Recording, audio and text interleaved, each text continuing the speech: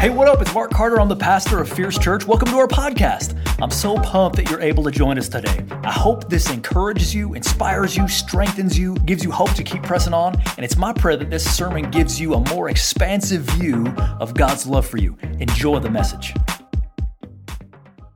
You know, God is always good, and He is always wise. I think we're going to find today that some things just don't all the way fit, and that's okay. So I want to let you know a little bit before we dive in. I want you to hear the whole story. Sometimes we hear a little bit and then we start to decide where this is going, but I want you to hear the whole thing. You got to know, I love America. I'm sure many of you do too. Raise your hand if you love America.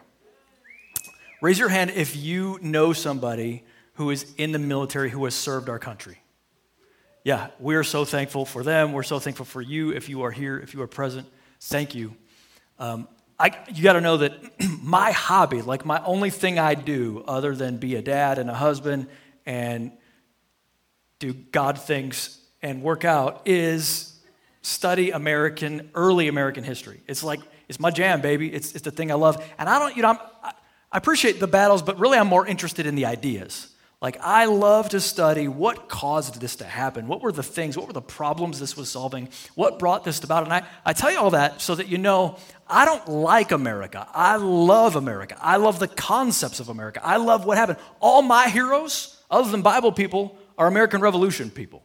Like, I love them all. And honestly, I'm one of those guys that gets a little bit like miffed, a little bit, when I hear random people say stuff that's mostly myth and doesn't really make any historical sense, and they refer to early America, and I'm like, bro, you don't even know what you're talking about. Like, you're just spitting some junk you heard somewhere, and that ain't even real. That's not what it was even about. So that's just one of my little pet peeves. And I need you to know that because we're going to go to this message, and I'm afraid you're going to hear like, I think this is like an anti-American message. It's super not. Super pro-American. I just want us to hear the whole story because we're in this moment right now where there's a lot of polarization, as there's been, but man, it feels like it's coming to a head this week. Right? And everybody's tired, everybody's weary, and this year has been the year from hell. And now everyone's like, they're on edge, and everybody's got our nerves, and we're scared. And many people need some courage. And people, some people are so angry at one another. Thanksgiving's going to be a beast. Like, you can't, how's that going to go? You know what I'm saying? Like, what? Who cares what happens? That's just going to be hard. You got people, not only like outside the church, but you guys know this is in the church. There's people that can't even talk to one another. They can't say nice things to one another. They can't even be interacting. You got to unfollow or that thing's going to blow up. And people are super comfortable just kind of speaking for God. And that always goes well. Because whenever anyone starts to speak for God, invariably they end up saying something dumb that completely contradicts who God is. And we get in our little hobby horse and we begin to come into places where we're starting to question, I feel like there's a lot that's Christian about America, but is it really true that always what is true about America is the same thing as God's agenda? And we're going to find out that it's not. And so as we go into this next week, I want to remind us, many of you know this, but this is going to be a review, and others of you've got to newly understand this, that the kingdom of God is not of this world. There's a lot to love about our country. There's a lot that's wonderful about our country. There's a lot that's better than there's ever been in the history of the world for real. But it still ain't the kingdom of God.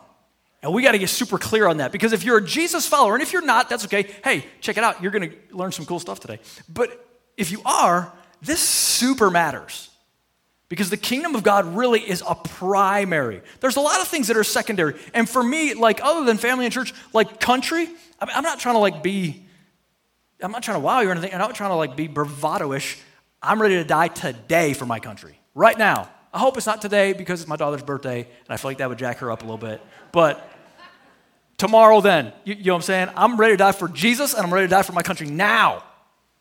But we got to clarify this stuff as we go in. Otherwise, Christians get to be confused, and they think American things are necessarily God things, and they're not always the same thing. So we got to check this thing out. The kingdom of Jesus Christ is not of this world. I got to warn you, you're not going to like everything I say. That's all right, because I probably don't like everything you say. And I don't think you should even go to a church where you like everything that is ever said. I think you probably stopped growing a little while ago if that's true. Because I don't care how old you are, if you're still coming to the Bible, if you're still coming to this book and you're not challenged in any way, and you're not like cut to the heart in any way, baby, I got bad news. You might be dead. Because that's the only people this thing won't cut to the quick. I guess that's good news in a way, but so we're going to take a look at Jesus as he confronts political power, which is something he actually did. And now let's go back to Jesus' day. So we're going to go through the Jesus stuff, and I promise we're going to whip it back around and talk about what's going on in our country right now. But let's go back to Jesus' day, because just like today, there's groups. There's groups like the Sadducees, okay? These are people, it's a version of a political party, all right? And they're the people that are the descendants of Aaron. These are the Jewish folks who are like, hey man, we believe in the priesthood. We don't even really believe anything beyond the first 5 books of the Bible. We don't believe in angels. We don't believe in the supernatural. We're not really sure that God's speaking anything right now, but we believe in this. And that was kind of their way of thinking about things. And then you had the Pharisees, and this is actually a renewal movement. These are people that were trying to purify the Jewish people from the Greeks and the Romans. They're saying all this corruption is leaking in through the Greeks and the Romans. We got to get away from that. We got to get back to purity, baby. But they believe in the supernatural. They believe God can do stuff today, that he's doing stuff right now. Then you had another group that we don't hear much about. It was the Essenes. And these are folks, they say, I'll tell you what, man, we can't even deal with this. Now, they didn't really say that. That's not their why. But they went out into the desert. They say, we can't be around everybody else. We're going to give ourselves to study. They were the mystics of the time. They're the ones, we're going to go out in the desert and we're going to seek God. They're the monks, okay? And to their credit, they preserved a lot of great stuff for us. We have the Dead Sea Scrolls, which confirms to us a lot of the truth of Scripture, that Scripture hasn't changed over all these centuries, that it really was just what we thought it was. So they did all this. It was really helpful to us, but they're saying, we're not going to engage. We're going to pull back. Many people believe that's where John the Baptist spent a lot of time, was out with the Essenes. Well, then you've got the Zealots. Now, the Zealots were different than all of them. They're like, we need to get back to the old times. I'll tell you what we need. We need a good old-fashioned uprising. We need to overthrow Rome. We need to get out from under this thing, just like our ancestors did. They were the ones who were like, hey, man, I'll tell you what we need now. We need another revolution. Let's all just go, get our guns before Walmart gets rid of them. And let's have ourselves a new revolution. These are the ones who are like, God is still into violence, so let's go. Let's go get this thing done. That's who the Zealots were. So you've got all these parties, and you can look at these and it's like, I'm not so sure. It seems like they all have a little bit of truth, and yet because they're operating in the wisdom of man, somebody say wisdom of man. Because they're operating in the wisdom of man, corruption invariably bleeds into them. They've all got little pieces of the truth, but they don't have the whole truth. And the very moment that we start to speak as though we have the whole truth, like each one of these, is often the very moment we begin to actually oppose God's agenda rather than be the ones who are bringing it about. And we see this no place clearer than with the Sadducees and the Pharisees. These are the ones who are like, we have it right. And they're looking at the Messiah that they're waiting for. And they're saying, best thing to do with this guy is kill him. That's what the wisdom of man will do. Even religiously laced wisdom of man, especially when it encounters political power. Because political power is the power to get people to do things for you. It's to make things happen. It's to write laws, pass laws, enforce laws. You get to tell people essentially, here's what you're going to do. And even when this political power, even when this well-meaning political power and human wisdom, when they meet, often it is a recipe for disaster, the way it often was from about 300 AD to after the Reformation. Whenever you mix this political power and spiritual zeal, you can get good, but you can get a whole lot of bad. That's why Jesus said to his disciples, Matthew 16:6, Jesus warned them, he said, beware of the yeast of the Pharisees. He said, beware of this thing. Yeast gets into the bread and it changes the form of the bread. He says, there's an influence, there's a corrupting agent in all these different people that you can listen to. Pharisees, Sadducees, Zealots, Romans, whoever it is, there's a yeast that can corrupt us because it's the wisdom of man apart from the Spirit of God. And precious, the Pharisees are gone, but the yeast ain't gone. There's yeast everywhere. Have you not seen yeast yet? Have you not noticed this?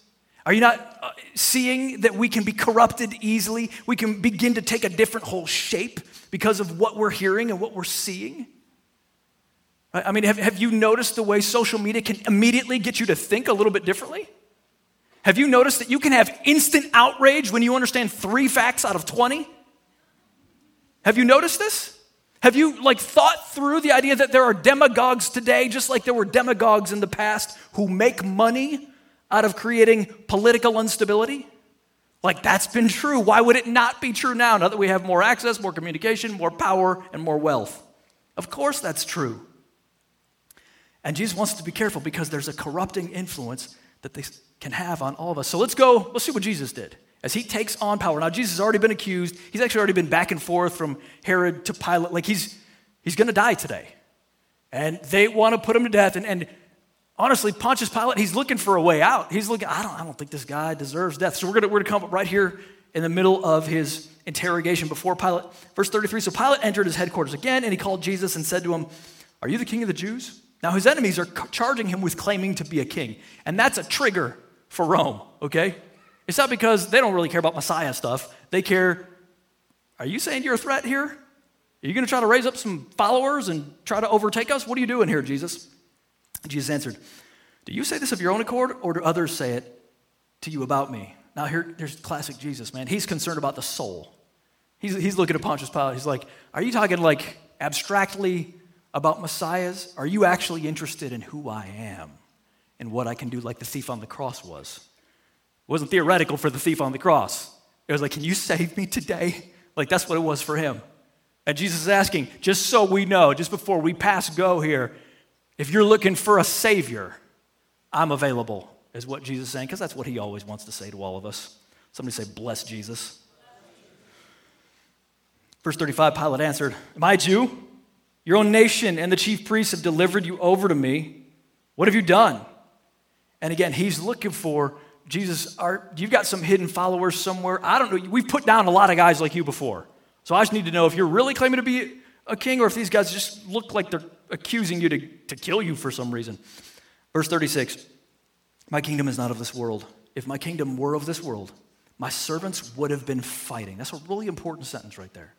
If my kingdom were of this world, my servants would have been fighting, that I might not be delivered over to the Jews. But my kingdom is not of this world. Now, sidelight, this has nothing to do with the message, but I just want everyone to understand as you grow as a Bible student, anytime these New Testament writers say the word Jews, most of the time, they're not referring to the Jewish race, okay? Especially in this context, it's are they calling the Jews the bad guys?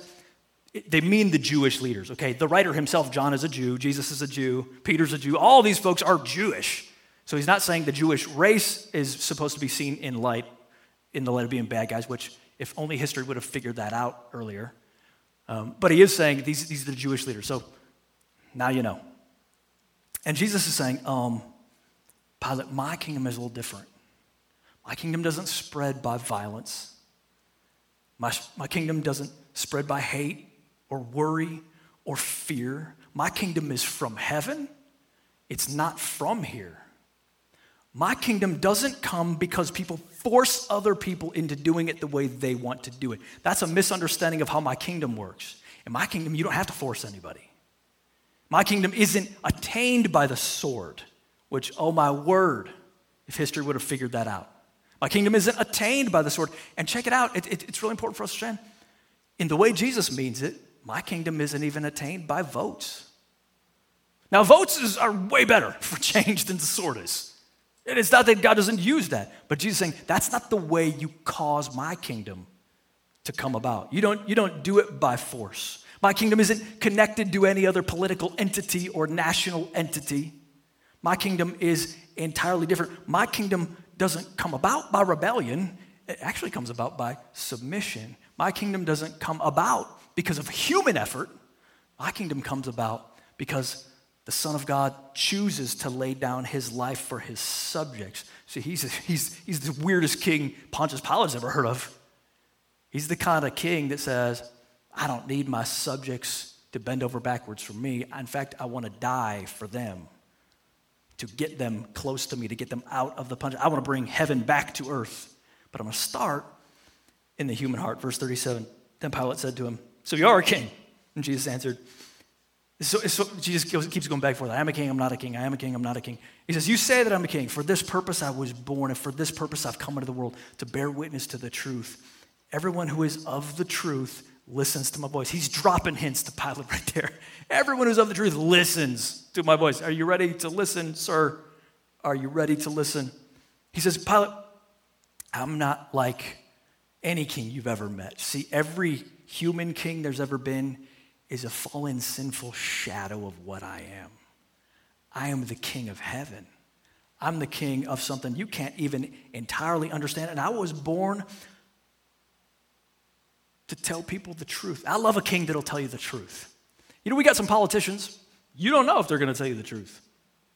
That kind of bums you out, doesn't it? I mean, you expect them to not tell you the truth. You expect somebody's twisting. You can't watch the debates without being like, come on, man. Somebody's got to be twisting something here. Aren't you so glad that the king, he's never going to twist it on you. Even if you don't like it, he's still going to tell it to you. He's going to tell you, listen to what he says. This is Jesus' verdict. This is one of the reasons he came, was to tell us the truth. And this is what it says in John 3:19, and this is the judgment. Here's God's perspective. He says, this is the judgment. The light has come into the world, being Jesus. The light has come into the world, and people loved the darkness rather than the light because their works were evil. That's a major judgment that the world has a very hard time accepting. In most ages, but especially in this age. Because people loved evil. Now, people, they like good. But that's the problem. When you look at all the problems in the world happening right now, when you see all the turmoil that we're all in, why? Because the problem is the human heart. And Jesus says, I'll tell you the truth. The problem isn't out there. It's not just social. There are social problems. There is systemic evil. But it all springs from right here. You guys are hopeless without a brand new heart and a king to give it to you. But he doesn't leave us there because Jesus doesn't leave you without hope. How many know Jesus doesn't leave you without hope? He'll tell you the truth, but then he'll put some hope on there just to make sure you're not discouraged. Verse 17 said, God sent his son into the world, not to judge the world, but to save the world through him. Jesus says, yeah, y'all are bad. You're corrupted from the very inner parts, but I have a way of buying you back, and I want you. I'm not here to throw the book at you. I'm here instead to fulfill the book so you can be at home in the kingdom. Verse 38, Pilate said to him, what is truth? What is truth? He's standing right there, right in front of you, buddy. What is truth? And as he said this, he went back outside to the Jews and told them, I find no guilt in him. Now, we don't really know what he means by what is truth. Maybe he's just like, truth, I've heard that before. Maybe he's like genuinely trying to figure it out in that moment. But we're not supposed to miss the irony. Truth is right there. And he's telling you, anyone who listens to me is listening to truth, and then you walk away and get back to your work. Like we sometimes often do. Like Jesus is trying to tell us some truth, and we're like, yeah, I got to go to work. And we move on out. And yet, encouragingly to Pilate, he's like, oh, like Jesus talking about all this kingdom stuff. He's like, oh, okay, you're a philosopher. You're like one of these Stoics. You're like one of these guys. I know about you guys. If there's anything that is not revolutionary, it's philosophers. Okay. Not a problem then, man. I do not think that you are a threat. But he's conflicted because he believes this guy's innocent. He doesn't want to kill him. And yet he's shrewd. He's like, well, I don't want to kill him, but I guess if they kill him, at least there won't be an uprising, and I'll be able to go to bed just fine tonight. Then he says, but you have a custom, he's talking to the people, but you have a custom that I should release one man for you at the Passover. So do you want me to release to you the king of the Jews? They cried out again, not this man, but Barabbas. Now Barabbas was a robber. The Bible says more about Barabbas. It said he was a murderer, he was an insurrectionist, he was a zealot. He was one of these guys that actually, we think he's must have been nasty. We probably would think he was something else. He's a guy of force. This guy's strength. He's not afraid to stand up to the man.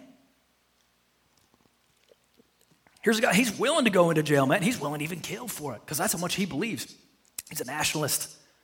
That Barabbas, he's probably a good idea here. And so they're giving it. Notice who the people choose. Okay, you can have Barabbas, this, kind of rebel with a cause kind of guy, or you can have Jesus. I don't know what this guy is. He's some kind of a magician or maybe a moral teacher. I don't know, but he sure looks weak. He ain't even saying nothing. When they're accusing him, he just sits there. He can't have a backbone. Now, if we're going to put our hope in somebody, if we're going to be like, who's going to get some stuff done for the nation of Israel? I wonder who's going to be. Barabbas? He's bold. I don't know, man. Jesus, it ain't looking so hot for him. And Jesus wants to reassure us, hey, my kingdom is not of this world. God wants us to be very clear that the kingdom Jesus is building, it's just not of this world. And we can have preferences of God in our laws. Hey, this is the way God would prefer it. We can have some of God's laws in our ways, but that doesn't mean that's the kingdom. And that might even help. It might even enforce moral goodness, but it's not the same thing as our ultimate agenda, which is the kingdom coming. So which one would you choose? Do you want kind of the rock star Barabbas? Which one do you think is more likely? Or do you want the guy who, I don't know, man, he seems to be about like loving your enemies. I don't know how loving Rome is going to do any good at this point. You'll notice, of course, that version of Rome is long gone, and Jesus' people are still here. Let's clarify something. Who is God for?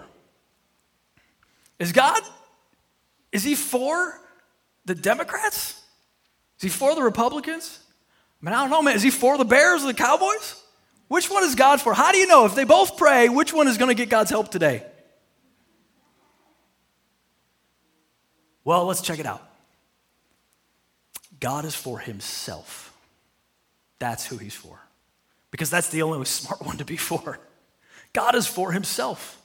God declares unequivocally, I am for my own glory. And he lets us know the degree to which you align yourself with me, you will be blessed. And the degree to which you oppose me, that way is already cursed, and there's nothing you can do to bless it. God says, the smartest person in the universe for me to be for is for me to be for me, because that's what blesses you the most. And we see this very vividly in Joshua chapter 5. Okay, Joshua, he's nervous. He's about to go out for a battle in the morning. And he's going out to pray. Oh, I better seek God now. And as he's out there, the angel of the Lord appears to him. And this angel of the Lord, when the angel of the Lord appears to you in the Old Testament, that's like God himself appearing. Okay, that is the messenger that's so close. Whatever he says is what God is saying. And he's like, Lord, are you for me or my enemies? And you'd think, duh, this is the people. Joshua is the leader of the people of God. They're going into the promise. Of course, God is for them. And listen to what he says. Verse 14. No. Are you for me or my enemies? No. No, rather, I indeed come now as the captain of the host of the Lord. He says, Joshua, I got my own army. I am not a cheerleader. I'm here to do what I'm here to do. All right? And he doesn't even give him a battle plan. Listen to what he says. And Joshua fell down face to the earth and bowed down and said to him, what is my Lord to say to his servant? And the captain of the Lord, he doesn't bust out a playbook. He says to Joshua, remove your sandals from your feet, for the place you are standing is holy. And Joshua did. God is for himself. God is the King of heaven. And the moment we're like, God, what do we do? God says, look at me. Get on your knees and look at me. You don't need to worry about your plan. Worry about my plan. Get in line with my plan, because I'm going to win. I always win. So if you want discernment, if you want to not freak out right now, get on your knees and look at God and say, God, you're the winner. You just help me do what you would do. Revelation 11:15. The kingdom of the world has become the kingdom of our Lord and of his Christ, and he shall reign forever and ever. This is in the future, but he's talking about it like it's in the past. He's saying, I'm so confident. Listen, every nation, every kingdom, every entity, I can tell you how it ends. They bow the knee, and Jesus Christ rules. Right now, it's spiritually, but it's going to be physically. You're going to be looking around and be like, oh, yeah, it's here now. Yeah, it all worked exactly the way God said. Blessed are the people who will act that way now before you see it physically. And this is just the way it's gone throughout history. This is the way it's all. God is the one. He raises up one nation and he brings down another. Think about Mesopotamia. Think about ancient Egypt. Think about all the lands of Canaan. Thinking about the Assyrians and the Persians and the Greeks and the Romans and the Mongols, century after century. Yep, there's a nation on top and boom, there it falls again. It would be foolhardy to think that pattern won't repeat as long as Jesus tarries. That's probably what's going to happen. Now, what's encouraging about it is, and God's in charge of all of it. He's the one that handles all that stuff. He doesn't delegate that part. He leaves it up to himself. Daniel 2:21, he controls the course of world events. He removes kings and sets up other kings. Isaiah 40:23, he it is who reduces rulers to nothing, who makes the judges of the earth meaningless. See, this is why Christians can never truly, listen to me now. I'm going to tell you the word, okay? You ready? This is true. Christians can never really align with any political party because there is no political party that can rightly represent Jesus Christ. Oh yeah, they got different bumps and different pieces, but they don't have the whole thing. Nobody can do that. And that's why we care about so many different things. I mean, listen, the world should be confused when it looks at Christians. They should. We don't fit. We do not fit. They should look at us and be like, I can't figure this out. Because in some ways, you look conservative. And in other ways, you look liberal. And I don't totally get this. And that's because our values cannot match any. There's no two-party system that can handle it. Okay? So we value human rights. We value the poor. We value women. We value the unborn. We value sexuality in a high form within the context of marriage. We will oppose every place racial injustice. We will stand up for the immigrant. Now, you can disagree about how to handle certain pieces of that. You can disagree about, well, what's the best policy for immigration? You can debate the hows all day, but if you are the people of God, you don't get to debate the whats. He's told you the whats. He says, I am the king. And in the kingdom of God, ain't nobody confused about that. Nobody's confused about who's in charge in the kingdom. Everybody knows it's Jesus, and we all like it. We all like that he's in charge. We want to submit. You look around our world right now, and you say, well, it depends who's in charge. And even if they are in charge, I don't know if I'm going to like it. Everybody likes that Jesus is the king of the kingdom. And that is why the world doesn't really know what to think of us, but that's why we've got to be very careful to not settle for Christian-ish when we should demand, I have one allegiance, thank you. I have one. I love America. I have one allegiance, and it is to the King that always wins, the King of heaven, the King, the Lord, Jesus Christ, who will lay down his life for his servants, who's the only one who always tells you the truth, who's the only one I can be confident will always bring justice. That's the King that I just check my heart. No matter. So that means I'm not going to get all wrought up about this election or that election, because who knows? Who knows how the King is going to make that thing work? We don't know.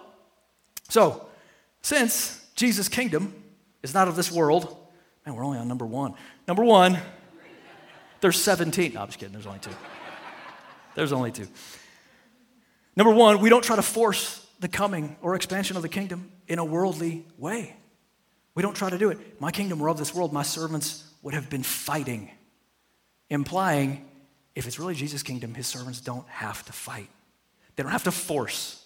They don't have to get people to obey God's ways. And my friends, this is exactly what the church has already tried. Okay? So in the 300s, Constantine became the emperor of Rome. And what he did, we believe, there's no reason to not believe it, that he was a Christian. He became a Christian. He was like, oh man, what are we doing? We've been persecuting all these Christians all this time. Tell you what, let's not only make it illegal to persecute them, let's put the full power of the state behind Christianity. And some good things came from that, but a lot of bad things came from that. Because suddenly, you had the ability to force people to do things in a Christian way. And it starts to get really fuzzy. Now, who's a Christian and who's not? Who's just doing this because they're compelled to? Who actually is accessing the wisdom of the Holy Spirit that is uncorrupted? And by the way, now if there's like offices that Christians can hold, and there's even Christian offices, how do we stop people who aren't even born of the Spirit from rising up into those positions and using power to do all kinds of things that are not the ways of God, claiming to represent God?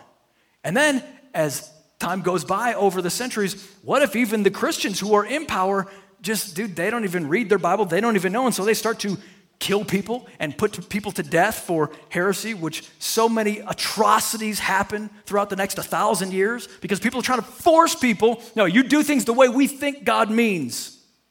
They had all the power of the state. They were compelling, and they didn't read John 18. They forgot, my kingdom is not of this world. My servants don't need to fight. It doesn't look like this. You combine these two that really most of the time are best when the church is on the margins. When the church is on the margins, man, it has a whole lot of power. You get to come out. You get to come out from the world like, oh, I see the distinct difference here. But when we're trying to force people, well, you just got to do the Christian thing because we demand it.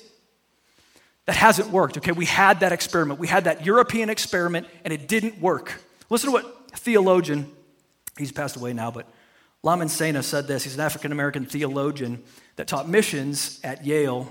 And he said, the next 300 years, we're going to look back at the European idea of Christendom, which isn't the same thing as Christianity. It's the combination of the governmental power and Christianity. And we're going to see that it did not go very well because they disregarded John 18. It is not God's way for us to force heaven into earth.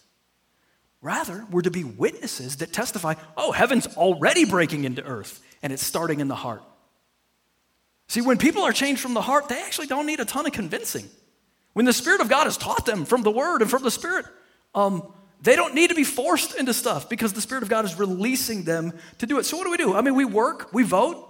It doesn't mean we're not like the Essenes. We don't go away from the world. We stay in the world, just not of the world. We vote. We fight for it, man, in a verbal way, like we make the best arguments.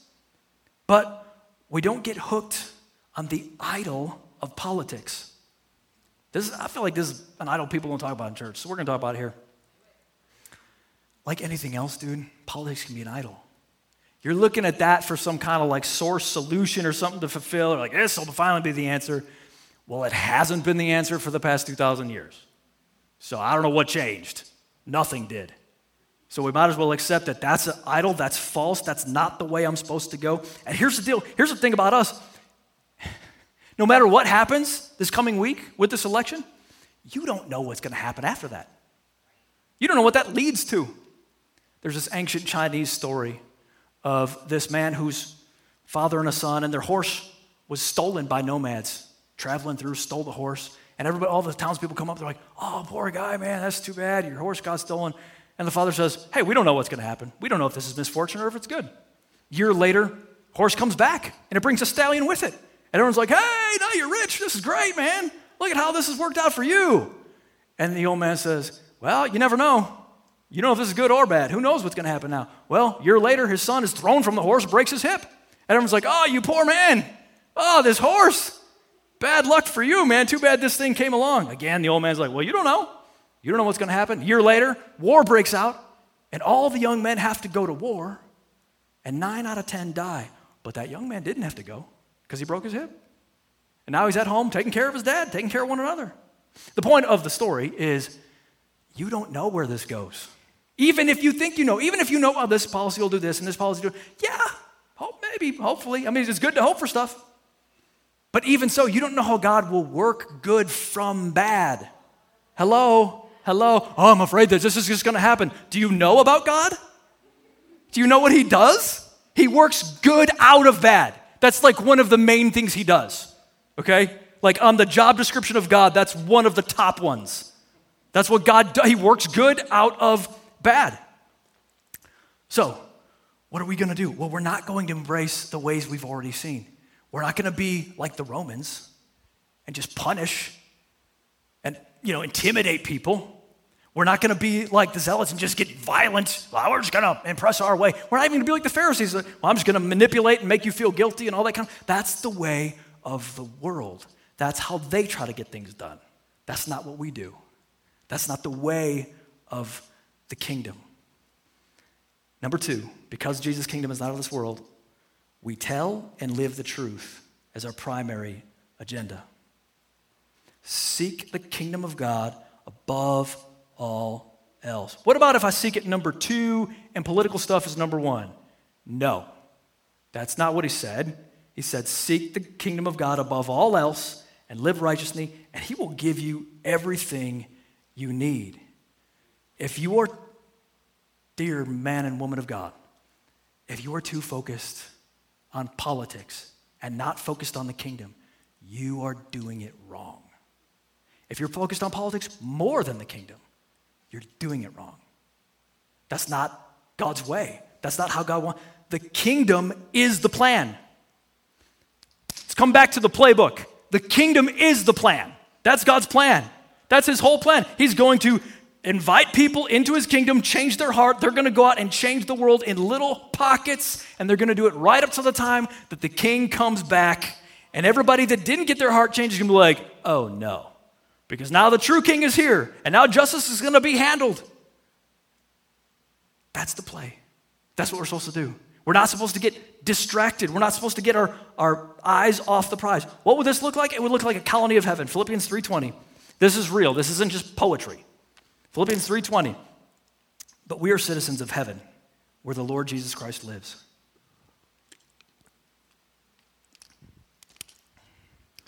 The early church believed they were citizens of heaven. They believed that whatever country they're in, they're actually in a foreign country. They're ambassadors from another country, and they get to have a little colony. And you can be both, okay? So you can love America. Yes, I know that America is where you live, but your truest country is actually heaven if you're a Christian. And that means whoever becomes president within the coming week, that's a president, as far as you're concerned, on the realist level, of a foreign country. It ain't even your country. Your real country is heaven. That's how we roll. We don't, just like the early church, we resist. We just don't flow with everything that the rest of the world does. We say, man, there's only one. Caesar's not Lord. There's only one. And so we like them, we think of it as an identity. Yes, we're going to pay our taxes. Yes, we're going to pray for the emperor or the president. We're going to pray for all of them. We're just not going to hang our hopes on their kingdom. How about an example? John Woolman and the Quakers in 1758. This is before the American Revolution, okay? They thought of themselves as a little colony of heaven. So they lived differently from all the rest of the people around them. What they would do is if you wanted to become a Quaker, you had to get rid of your slaves. Now, slavery was everywhere in the world. It was in the 13 colonies and everywhere else. And they said, yeah, not for us though, because we're a colony of heaven. So not only do you have to not have slaves, you actually need to pay them back for the years they were in your service. Wow, do you imagine how different that was? George Washington didn't do that. Thomas Jefferson didn't do that. Patrick Henry didn't do that. But these guys did it because why? Because we're a colony of heaven and we just do it different and we don't fit in this time quite right. That's your call. You're not supposed to fit in this time quite right because you're a colony of heaven. And if we're a colony of heaven, there's a lot of things we'll do that just seem like, I don't know how that fits exactly. It's not supposed to fit. So, we're at the end here now. What did Jesus do? He took action and surrendered.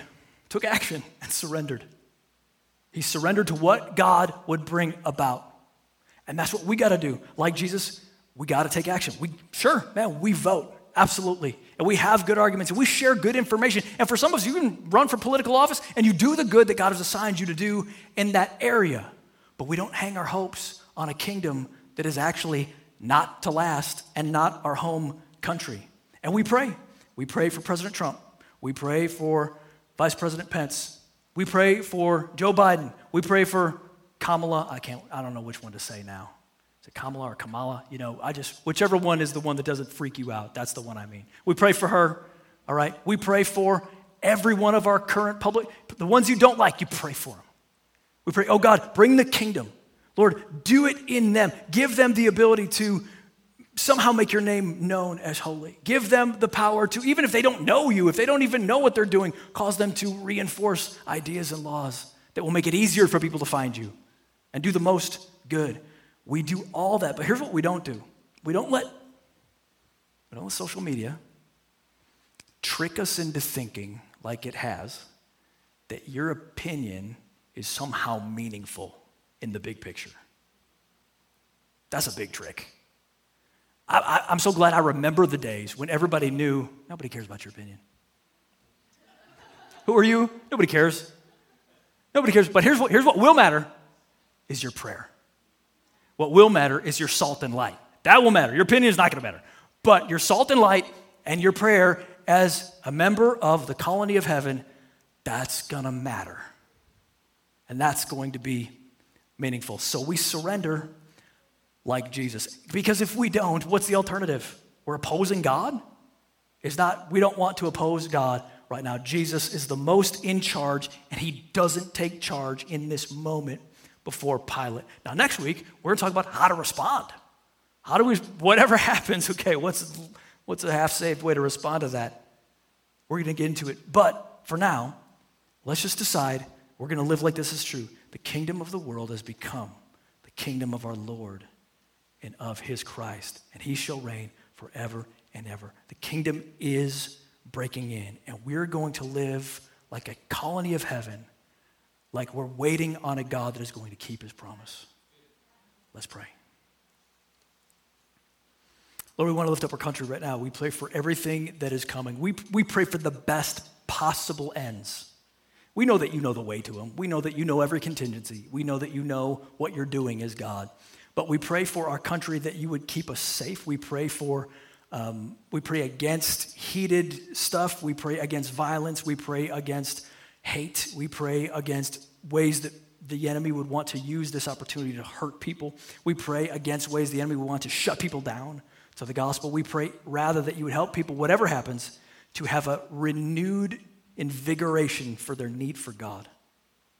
Lord, we thank you that you are the God over all time, and we submit this coming week to you. We pray for us that we would do our best as Americans, but also that we would do our best as citizens of heaven in this colony.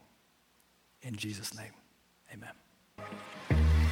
Thank you so much for joining us. Special thanks to those of you who give generously to support this ministry. It's because of you that this is possible. You can click on the link in the description to give now or visit fierce.church for more information. If you enjoyed this, why not subscribe? Share it with your friends. Click on the share button and take a screenshot and then share it on social media or your social stories. Hey, whatever challenges you're facing, I know you can make it. Don't give up. Hang on to Jesus. He won't let go of you. Thanks for listening.